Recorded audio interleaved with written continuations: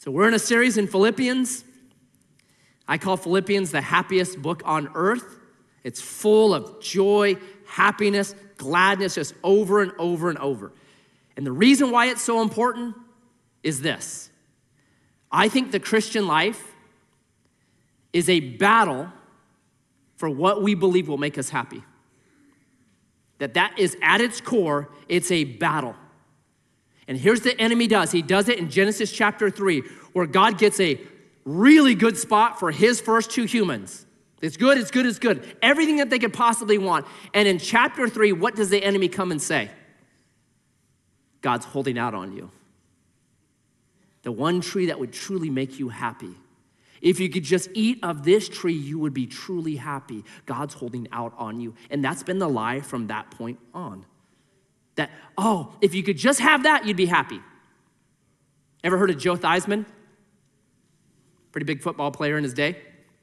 So he has an affair, and in the divorce proceedings, he is quoted as saying this because of his affair and his divorce from his wife. He says, God wants Joe Theismann to be happy. Yeah, what's he saying right there? Being married to you is no longer making me happy, so I'm gonna do what I want to do. Something's being held out from me, so I'm gonna do whatever I want. Couldn't you use that as an excuse to do anything you want? So you gotta back up and say, will that truly make me happy? Like, what's our measure of what's gonna make us happy? Is it trading in your wife for a new model every once in a while? Is that gonna make you happy, Joe Theismann style? Is that what makes a person happy? And we always have this question in our mind that maybe there's a better garden out there for us. That the garden God has set us in, maybe this isn't the best garden. Maybe there's a better garden out there, a greener pasture. And we gotta be really careful because happiness is the horsepower of life. It guides so many of the decisions that we make. And so we're coming to Philippians because we're saying we want our minds reshaped by our Creator to learn what actually makes us happy. We want the methods that we're supposed to move in and work out that will lead to a happy life. And so what we've seen is Paul begins this letter by saying community is really important for your happiness. And we saw that 3 weeks ago. And then right after that, he says perspective is really important for your happiness. That for Paul, life is a win-win because he's a believer in Jesus Christ. It's a win-win. And then last week we saw the disposition of Christ's likeness is one of the ingredients for happiness. That what Jesus asks us to do, he's not hypocritical, he did it himself. And it leads to a happy life, okay? So now you might be sitting there thinking, well, that's a lot of talk, but I'm from Missouri. It's a show me state, right? A picture is worth 1,000 words. I want a picture of this. Do you know what a picture? You know pictures are worth 1,000 words? I like collect them now. I have just a document that's just, I grab pictures that I love. Here's one of them that I was just seeing this week. Like, isn't this a great picture? Do you see that? Kids have giant hearts. They don't know much, but they got giant hearts. And then you get old, you get a giant brain and a pea-sized heart. But is that making you and me happy? Probably not. Maybe it's why Jesus says, if you're gonna come to the kingdom, become like a child. So in Philippians, what we're trying to do is not shrink your heart or shrink your brain, but we're trying to grow your heart. So here's what Paul's gonna do. He's gonna say, all right, fine, show me state people. I'm gonna give you 2 examples, 2 pictures that you've seen of 2 men that have actually walked this out. They're called Timothy and Epaphroditus. And they're brilliant. It's how he ends chapter 2, 2 pictures. But before we get there, he's got a couple more ingredients to throw in the mix of how to live a happy life. Let's jump in, verse 12.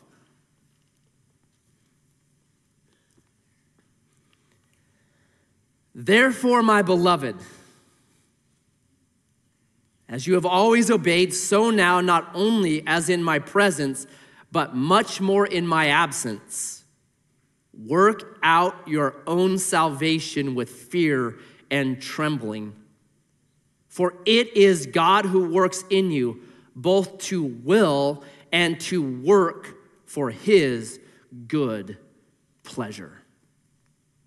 Number 1, Paul says this, be consistent. So these 2 verses, very often what we do with them is we argue a theology. Is it human responsibility or is it God's sovereignty? Is it God working in us, both the will and do of his good pleasure, or is it you and me working out our salvation with fear and trembling? Which one is it, right? So we argue theologically. To me, the answer is real simple. We work out what God has worked in. That's the way we go forward.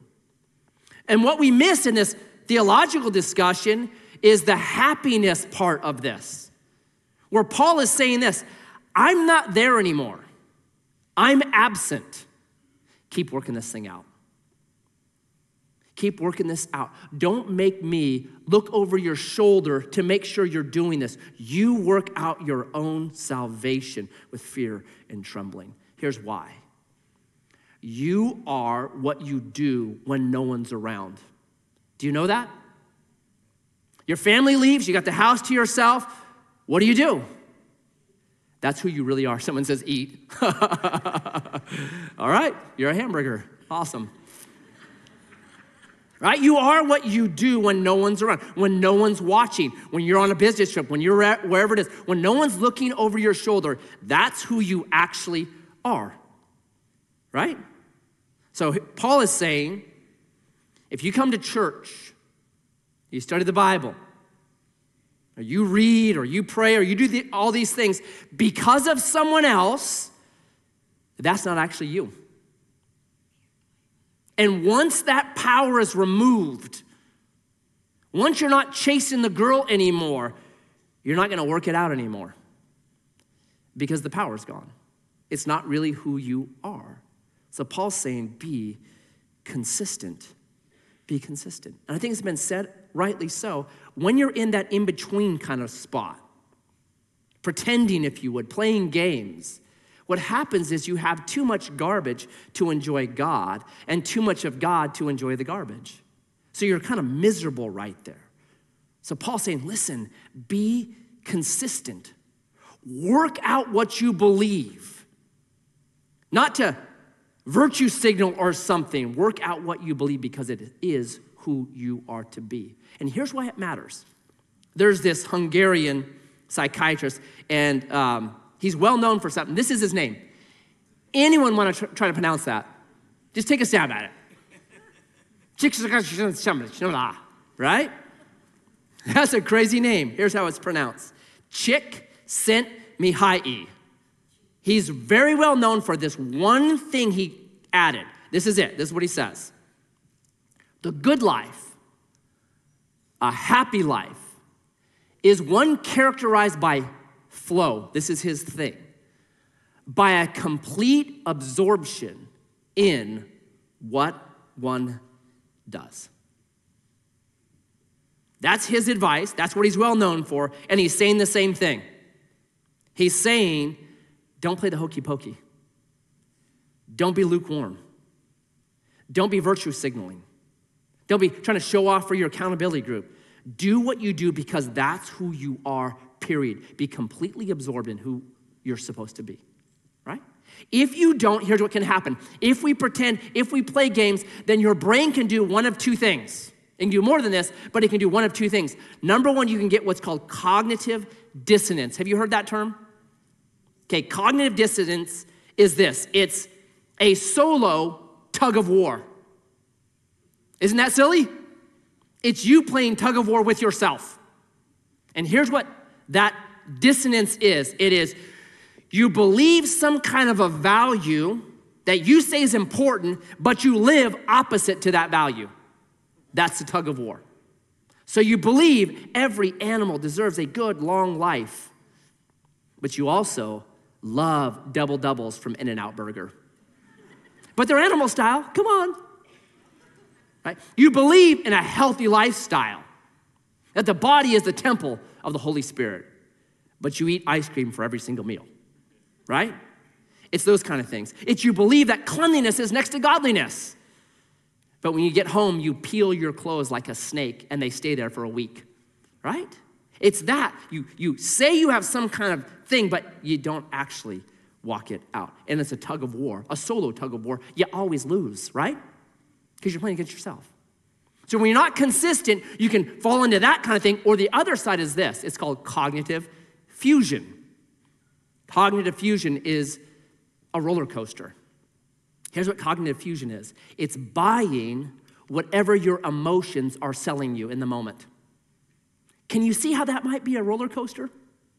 Because emotions are fickle, are they not? They're up and down, they're all around. You have no consistency to emotions. So here's like the path that cognitive fusion takes in your brain. And it can be in a relationship, it can be in an investment, it can be in a business, it can be an opportunity, it can be in the elections, just this roller coaster. And it starts out with, man, it's all good.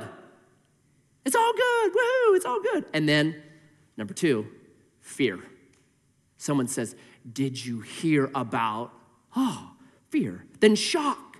Shock is, no way, it can't be true. And then denial. No, they're all morons. They're exaggerating. They don't know what they're talking about.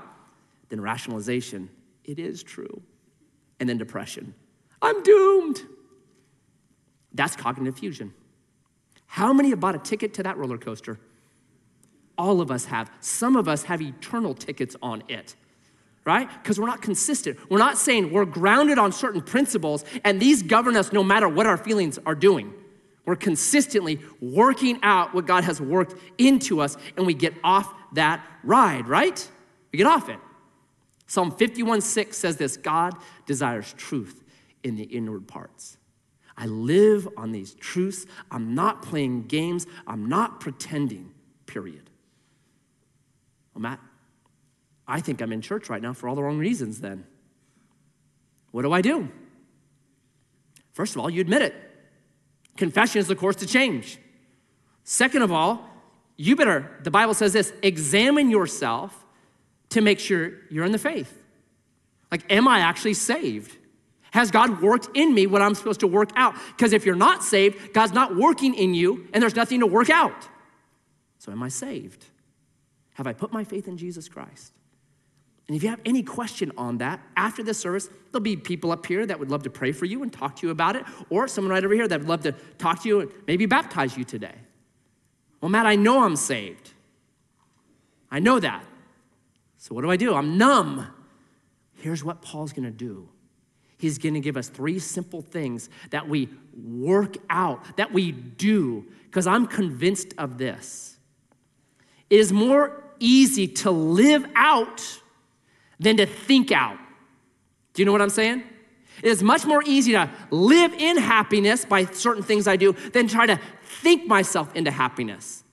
And what science is catching up to the Bible is when you do certain things, if you smile, you know what happens to your brain? It gets super happy. It's just, there's people that have a disease that they can't smile. And when they can't smile, because they can't smile, they actually suffer depression at rates that are unreal compared to the normal population, because it's much easier to do than to think. So look at the very first word of verse 14. Do, right? I'm going to help you now to work this thing out. It's not about thinking right now. Thinking will become important, chapter 4. But right now, do all things without grumbling or disputing, that you may be blameless and innocent, children of God without blemish in the midst of a crooked and twisted generation, among whom you shine as lights in the world, holding fast to the word of life, so that in the day of Christ I may be proud that I did not run in vain or labor in vain. Even if I'm to be poured out as a drink offering upon the sacrificial offering of your faith, I am glad and rejoice with you all. Likewise, you also should be glad and rejoice with me. 3 simple things to do. Number 1, don't grumble. I think this is the hardest one. You know why? 24-hour news.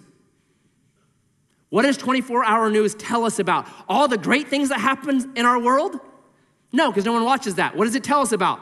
All the things to grumble and complain about, right? You watch CNN, you watch PBS, you watch Fox News, grumble and complain. That's what happens to us. And here's when you fill your mind up with that kind of stuff. Here's a quote I took from a research paper on it. Check this quote out. Research shows that exposure to 30 minutes or more of negativity, including viewing such material on TV, actually peels away neurons in the brain's hippocampus. That's the part of your brain you need for problem solving. Basically, it turns your brain to mush. Well, there's my problem, Matt. That's what happened to me. That's negativity. Like, be careful of grumbling and complaining. Be careful of it. I think in here, in this sanctuary, there should be no grumbling and no complaining because we serve a big God, right? And when I grumble and complain, here's what I'm doing. I'm venting. I'm not looking for a solution. It's not, hey, Pollyanna, everything's great. But when I grumble and complain, I'm not saying, how do we solve this? How do we get better? How do we grow? We're actually just wanting to vent and be negative. That's grumbling and complaining. And it starts to affect us. For believers, here's what I'm convinced of. When we believe in God, every obstacle becomes an opportunity for him to work. Read the book of Acts. That's the way they looked at the world. Bad things happen in the book of Acts. And they keep rejoicing and praising God, and then God takes the bad things and does really cool things with them. That is a perspective. Haven't you seen that in your own life? Where God takes the obstacle and turns it into an opportunity. My favorite example of this is, it's called the Cologne Concert. Have you ever heard of that? Okay, I'm gonna tell you about it. This girl, 7-year-old girl, decides for her senior project that it was get out there, do something good for the community. That she wanted to throw a concert with Keith Jarrett, who's considered to be the best jazz pianist in the world. So she wants to invite him, do this free concert for the community. Somehow she gets Keith Jarrett to agree to it. So she's working on this thing for about a year, right? A school year, just, okay? And Keith Jarrett sends a writer. You know what a writer is? It's that thing that like a band sends out and says, hey, when I come, make sure all this stuff is there. And his main thing is simple. I need a Bossendorf 290 piano. That's the piano I play. It fits my style. I need that, right? So she goes in, does all this preparation. It's happening. The day of the concert, Keith Jarrett flies in. He comes to the theater where he's going to be playing. He goes up and there's the piano. It is not a Bossendorfer 290. It's a Walmarter that costs $290. And he's like, hey, I'm not playing this thing. And so they try to find one, but they can't find one. They can't get one there in time for him to play. So Keith Jarrett said, yeah, I'm not playing. Well, you have a 17-year-old girl who's worked 9 months on a concert, and if she's told the day of it, it's not gonna happen. What does a 17-year-old girl do? She cries. And what did Keith Jarrett do? All right, fine, I'll play. So he sits down and starts trying to just play this thing, and it's just terrible. It's absolutely terrible. He said the middle was just messed up. It wasn't like you couldn't play it. There was no sound coming out of it. So what happens is Keith Jarrett, this great pianist, has to play outside of what he's comfortable in, has a giant obstacle, and a Walmarter 290. And he plays it in a way he's never played before. And that night, it was recorded.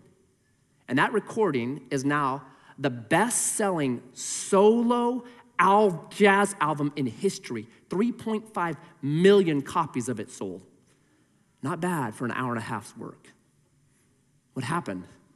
An obstacle was turned into an opportunity. And we serve a big God. What Paul is saying right here is, are you kidding me? Are you kidding? Why are you grumbling and complaining? Who's the God you trust in? Don't you have a journal full of where God has met you? You thought, oh, it's the end of the world. And it wasn't. In fact, it turned out for your good. And that's the God that we serve. No grumbling, no complaining. When we're working out our salvation, number one, no grumbling, no complaining. Number two, he says, hold fast to the word of life. I love that phrase. Hold fast to the word of life. Now, why, when I come to church, here or other places, do I always hear pastors and people saying, man, study your Bible, read your Bible, know your Bible? Why? Like, I can't understand it. Doesn't make sense to me. What's the deal with you guys always putting so much pressure on us to read the Bible? Here's why. There's power in this book. It's quick, it's living, it's sharp, it's active. And number two, it is the plan. Capital T, capital P, the plan. Every one of us has plans. Maybe who we're gonna marry, maybe the house we're gonna live in, maybe the job, career we want, maybe opportunities we wanna take advantage of, maybe cities we wanna visit, maybe a bucket list of stuff to do. We all have our plans, right? Everyone has them. The worst thing in the world is for you to get all that you want. Do you know that? So Oscar Wilde, if you know his story, he was a wild man. But he has this quote, and I wrote it down many, many years ago. He says this: when the gods want to punish us, they answer all our prayers. Because we, you and I, we are clueless for what we want. God has a will, and we want that will. We are actually created to partner, Genesis 1, with God's will. And when we're in sync with it, when we're doing it, man, it's beautiful and brilliant. We want God's will more than our will. It's why verse 13 ends with his good pleasure. God's a good God that gives good gifts to his kids. It's exactly what Jesus says. So he says, ask, seek, knock. Well, Matt, I have prayed and God didn't give me what I wanted. Then it wasn't a good gift. You ever have kids that ask you for stuff that you're like, that's not good, right? Dad, can I borrow the chainsaw? What? Why? Because I want to go upstairs in my room and cut a hole in the wall, and I want to ride my snowboard out on the frosty roof and do a double Suko with a backflip and land on the lawn, Dad? No. But Hunter's dad lets him. Hunter's dad hates him. No. Right? This book right here is the word of life that helps us get in contact with the only will that will make you and me happy, God's will. So Paul says when you're working this thing out, make sure to hold fast to the word of life. It has a weight, it has a pressure. Do you know that? And it's exerted on your soul and it changes you. And you may not notice it. So recently I was reading about how diamonds form. You know what a diamond is? Carbon. That's all it is. One of the most essential and everywhere components of Earth, right? We got too much of it. CO2 is going up according to some people, and causing all kinds of problems because there's too much carbon. Right? There's a carbon tax because there's too much carbon. So you get this very, very, very plentiful thing called carbon, but man, under the right circumstances, it makes the rarest of things called the diamond. And here's what happens. You take a lump of carbon, coal or a chunk of coal, and put a lot of weight on it. And year after year, decade after decade, century after century, thousand upon thousands of years, what happens is that pressure, each day, one atom is moved into a hexagon, and another atom is moved into a hexagon. And day after day that happens until finally, after thousands and thousands and thousands of years, that lump of coal is this beautiful, brilliant, priceless diamond. That's the word of life. We may not realize it. I'm reading, I'm studying, I don't know. Well, one atom got changed in you because we're just lumps of coal. That's what we are. And we want to be diamonds. Well, it takes the weight of the word of life, that pressure, day after day, rearranging our atomic structure until one day we look back and we're like, hey, I've changed, right? What did the lump of coal say to the diamond? Hey, you've changed. What did the diamond reply? I know I've been under a lot of pressure. That's it. If you're under pressure right now, praise God. He's doing something. He's remodeling. He's remaking these lumps of carbon into brilliant, transformed diamonds that will shine for eternity. Get in, stay in, daily walk in God's word. It transforms you atom by atom from carbon into diamonds. Stay in it. And thirdly, he says this: let go of your life. Now remember where Paul's in. He's in prison, possibly facing a death sentence. He says this: even if I am to be poured out as a drink offering upon the sacrificial offering of your faith. What did he say right there? Yeah. I am glad and rejoice with you all. Likewise, you also should be glad and rejoice with me. Paul says, if you hear news that I got my head cut off, throw a giant party and be glad, because I am. How crazy of a philosophy is that? Because death is no longer the worst thing for you and me. The worst thing is to die without Jesus. That's the worst thing. And you and I have Jesus now. Death has lost its sting. 2 weeks ago, Paul just says, it's a win-win. To live as Christ, to die as gain. It's a win-win, right? Because Paul knew this. Death is no longer an executioner. It's the gardener. That these bodies, they're just seeds. And death plants us so that we produce what we're supposed to be through eternity. And a seed is incomparable to the plant, right? Compare a redwood seed to a redwood tree. They're incomparable. That's why Paul says to die is gain. Brilliant. So now Paul's written a ton of words, a ton of advice. And the Missouri people are saying, show me. So Paul says, okay, I've got 2 guys that you know well. I'm going to lift them up as examples of men who live this and have joyful, happy lives. They're Timothy and Epaphroditus. Check this out. Verse 19, I hope in the Lord Jesus to send Timothy to you soon, so that I too may be cheered by the news of you. For I have no one like him who will be genuinely concerned for your welfare. For they all seek their own interests, not those of Jesus Christ. But you know Timothy's proven worth, how as a son with a father, he has served with me in the gospel. I hope, therefore, to send him just as soon as I see how it will go with me. And I trust in the Lord that shortly I myself will come also. I have thought it necessary to send to you Epaphroditus, my brother and fellow worker and fellow soldier, and your messenger and minister to my need. For he has been longing for you all and has been distressed because you heard that he was ill. Indeed, he was ill, near to death. But God had mercy on him, and not only on him, but on me also, lest I should have sorrow upon sorrow. I am the more eager to send him, therefore, that you may rejoice at seeing him again, and that I may be less anxious.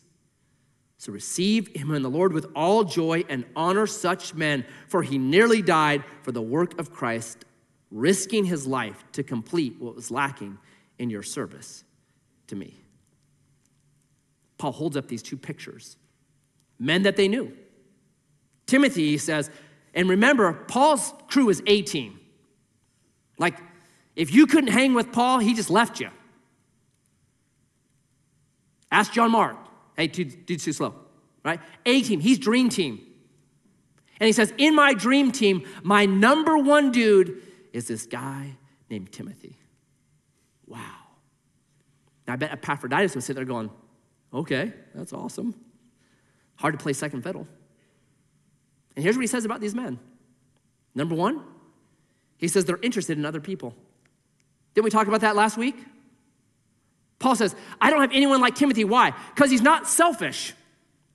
He's interested in your well-being, just like we talked about in verses 4 and 5, that the Christian is to be interested in the well-being of other people. We're an army of people that are concerned with others, not just ourselves, right? These guys are living it. They're doing it. Verse 22, he served me in the ministry. Last week we talked about how important service is. Not just serving, but actually being a servant, that when God calls us and presses on us, we do what our King asks of us. We don't kick against the goads and run from what God is asking us to do. Okay, God, I trust you. Okay, they serve. In verse 25, he looks at Epaphroditus and goes, he's my brother. He looks at Timothy and says, he's my son. Now, they weren't really his brother or son, right? Timothy was younger than him. He goes, he's like, I'm like a father, and he's like my son. He looks at Epaphroditus, a man of his own age. He's like my brother. It's community. But it's even deeper than community. Church is to be a family. God is our father. Jesus is our older brother, the Bible says. And then every one of us, we're siblings. We're brothers and sisters.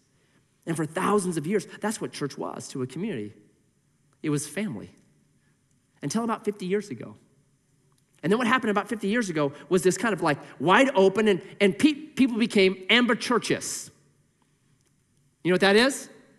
Bouncing but never belonging. We go to this church and go to that church and never really kind of land, just bounce but never belong. And you know what? I'm fine with that. As long as you tithe here. You can tip there, but tithe here.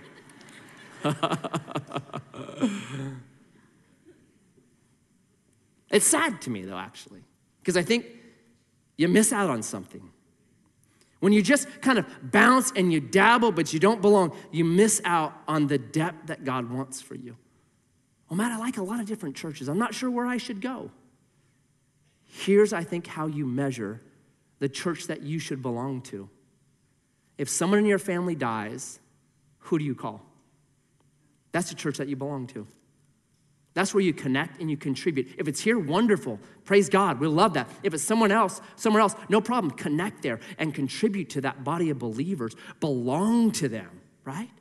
That's what Paul's saying here. It's a family. And then lastly, he loves not his life even to death. He let go of his life. Just like Paul has asked. To live as Christ, to die as gain. Listen to this guy, Epaphroditus. Indeed, he was ill, near to death, but God had mercy on him.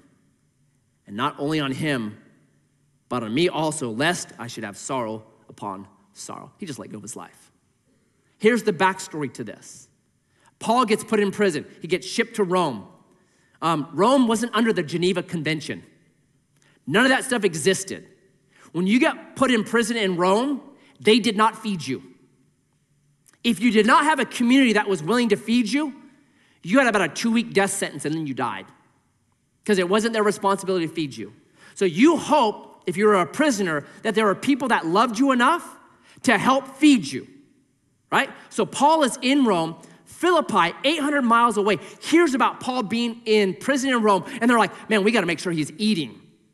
So they get the church together, they take an offering, they get a bag of money, and they're like, how do we get this money from here 800 miles up to Rome? Who's gonna walk it there? So let's say I go to Seattle, and I am in front of an abortion mill, and I'm out there protesting, and I get sent to jail in Seattle. And Seattle has gone rogue. They don't feed their prisoners anymore. You guys hear about this? You take up an offering. Who here is saying, you know what? I will hike the Pacific Crest Trail to get this bag of money to Matt. That's pretty radical, huh? Epaphroditus is the man that does it. On the hiking trip, he gets giardia, nearly dies. People are telling him, dude, go to the hospital. You got a bag of money. I'm not spending this on myself. This is for Paul to feed him. And he almost dies. What a brilliant USDA stallion this guy that loves not his life. I'm living for something bigger. Purpose. So Paul here says, look, you got 2 guys in your group that you know well, Timothy and Epaphroditus. They're pictures of everything that I'm telling you about. And they're men full of joy. They're men full of purpose.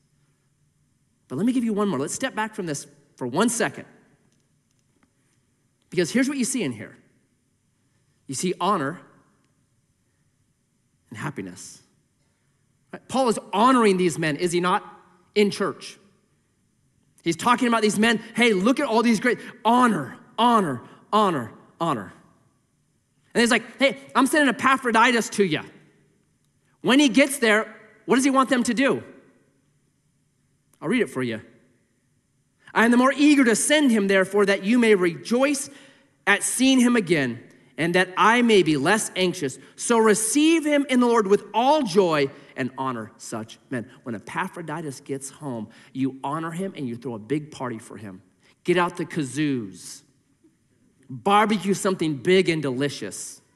Break out the ale, ginger ale. Break out the beer, root beer, and have a great time. That's what he's saying right here. Honor him and throw a giant party for him. Honor and happiness go hand in hand. Do you honor your spouse in front of your kids at home? Do you honor your kids in front of other people? Because honor and happiness go hand in hand. And if there's not honor, there's not happiness. And what I think happens to a kid if he hasn't been honored in his home is he turns 18 and gets out of there and doesn't come back. I was never honored by my dad. Never honored by my mom. I'm out of here. I think church and homes should practice honor and plan on having fun. Because if you don't practice honor, it doesn't happen. If you don't plan on having fun, life gets too busy and you don't have fun. I think we're to be a group of people that practice honor and plan on having fun. And Edgewater, in our beginning, we failed on this. We had great Epaphroditus and Timothy, men and women that went out from here, and they did amazing things across the world. And then when we come back, we didn't throw a party for them. We didn't honor them. We didn't bring them up on stage and say, listen to what these people did. Honoring them. And it was a mistake. And we've tried to rectify that now. Now when kids decide, young adults I should say, decide to go down to Mexico and spend time down there, we bring them up and say, look at what these young people are deciding. Why? Because it makes our hearts happy. Like, yes, there's hope. The gospel is going forward to the next generation, right? We honor people because it's important. And then we make sure and plan. Like one of our 4 pillars at Edgewater, if you don't know it, one of them is celebration. We're supposed to celebrate. Plan on having fun. That's what we're supposed to do. So a couple years ago, I was thinking about this. And in staff, I made something in staff now. Every Tuesday morning, when we get together, someone gets honored. And what happens is, back then it was a Hawaiian lei, because my idea was, hey, they're creating paradise, right? They're making paradise here in Grants Pass, on earth as it is in heaven. But it's now been changed to a belt, which is fine, because the idea is the same. It's, all right, it is find somebody throughout the week that got the belt. You're looking and watching for someone that you're going to honor in the next meeting. And they get that belt, and it's just this kind of part of our culture now, because honor and happiness go hand in hand. Where did Paul get this idea of honor and happiness? From God. Because when you and I get to heaven, guess what God says to us? Well done, good and faithful servant. We're honored. And then what happens next? A giant party called the Marriage Feast of the Lamb. The biggest party in eternity that God throws for you and me, right? Like, I think sometimes we believe that God is good, but we don't actually believe that God is good-natured. Like, the choice between heaven and hell is this: well, I can go somewhere really hot, or I can go somewhere where there's a really grumpy guy that owns everything. I don't know which one. Let me see here. Right? It's a lie. Listen to this verse. This is Isaiah 65. This is God looking down the tunnel of time about what he wants. But be glad. What is that right there? It's a command. Like the 10 Commandments, it's a command. What is the command to the believer? Be glad and rejoice. How long? Is that a long time? It's a really long time. And that which I create. Look out there. How can that not bring you joy? The King that calls you and me brothers and sisters spoke that into existence.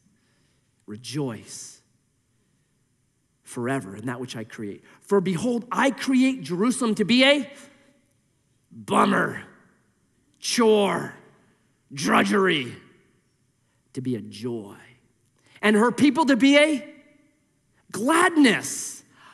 This is what God says, I will rejoice in Jerusalem and be glad in my people. We believe God is good, but we don't believe God is good-natured, because it's a lie from the enemy. And it rips us off from life. I think church and homes should be full of practicing honor and planning parties, because that's what God has for us. Like the way that we're to remember Jesus is how? Getting nailed to a cross? Getting whipped 40 times? Memorizing the genealogies of Numbers? No, how do we remember him? By a meal, by a feast. That's how we remember him. It's the centrality of what you and I do. Come, our King is so good. Come, our King is the author of joy. Come, sample it today. Remember me by the bread and by the cup. And so Jesus today, as we hold in our hands a sample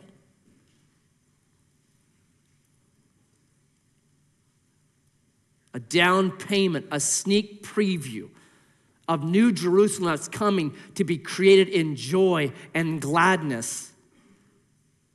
I pray that by the power of your Spirit, you would fill us with joy, gladness, rejoicing, happiness.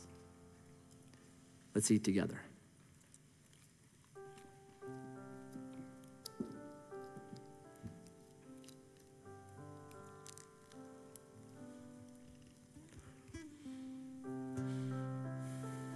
When we hold the cup,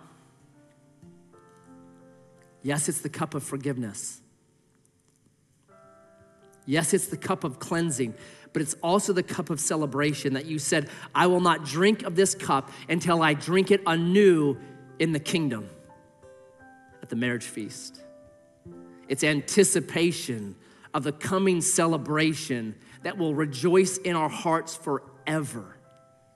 So today, may a little bit of heaven, a little bit of eternity, may it be put in our hearts today, and may we go from this place joining in a celebration of the holidays full of your gladness and your joy. Let's drink together. Amen. So we'll sing one final song. After that song, there'll be people up here that'd love to pray for you,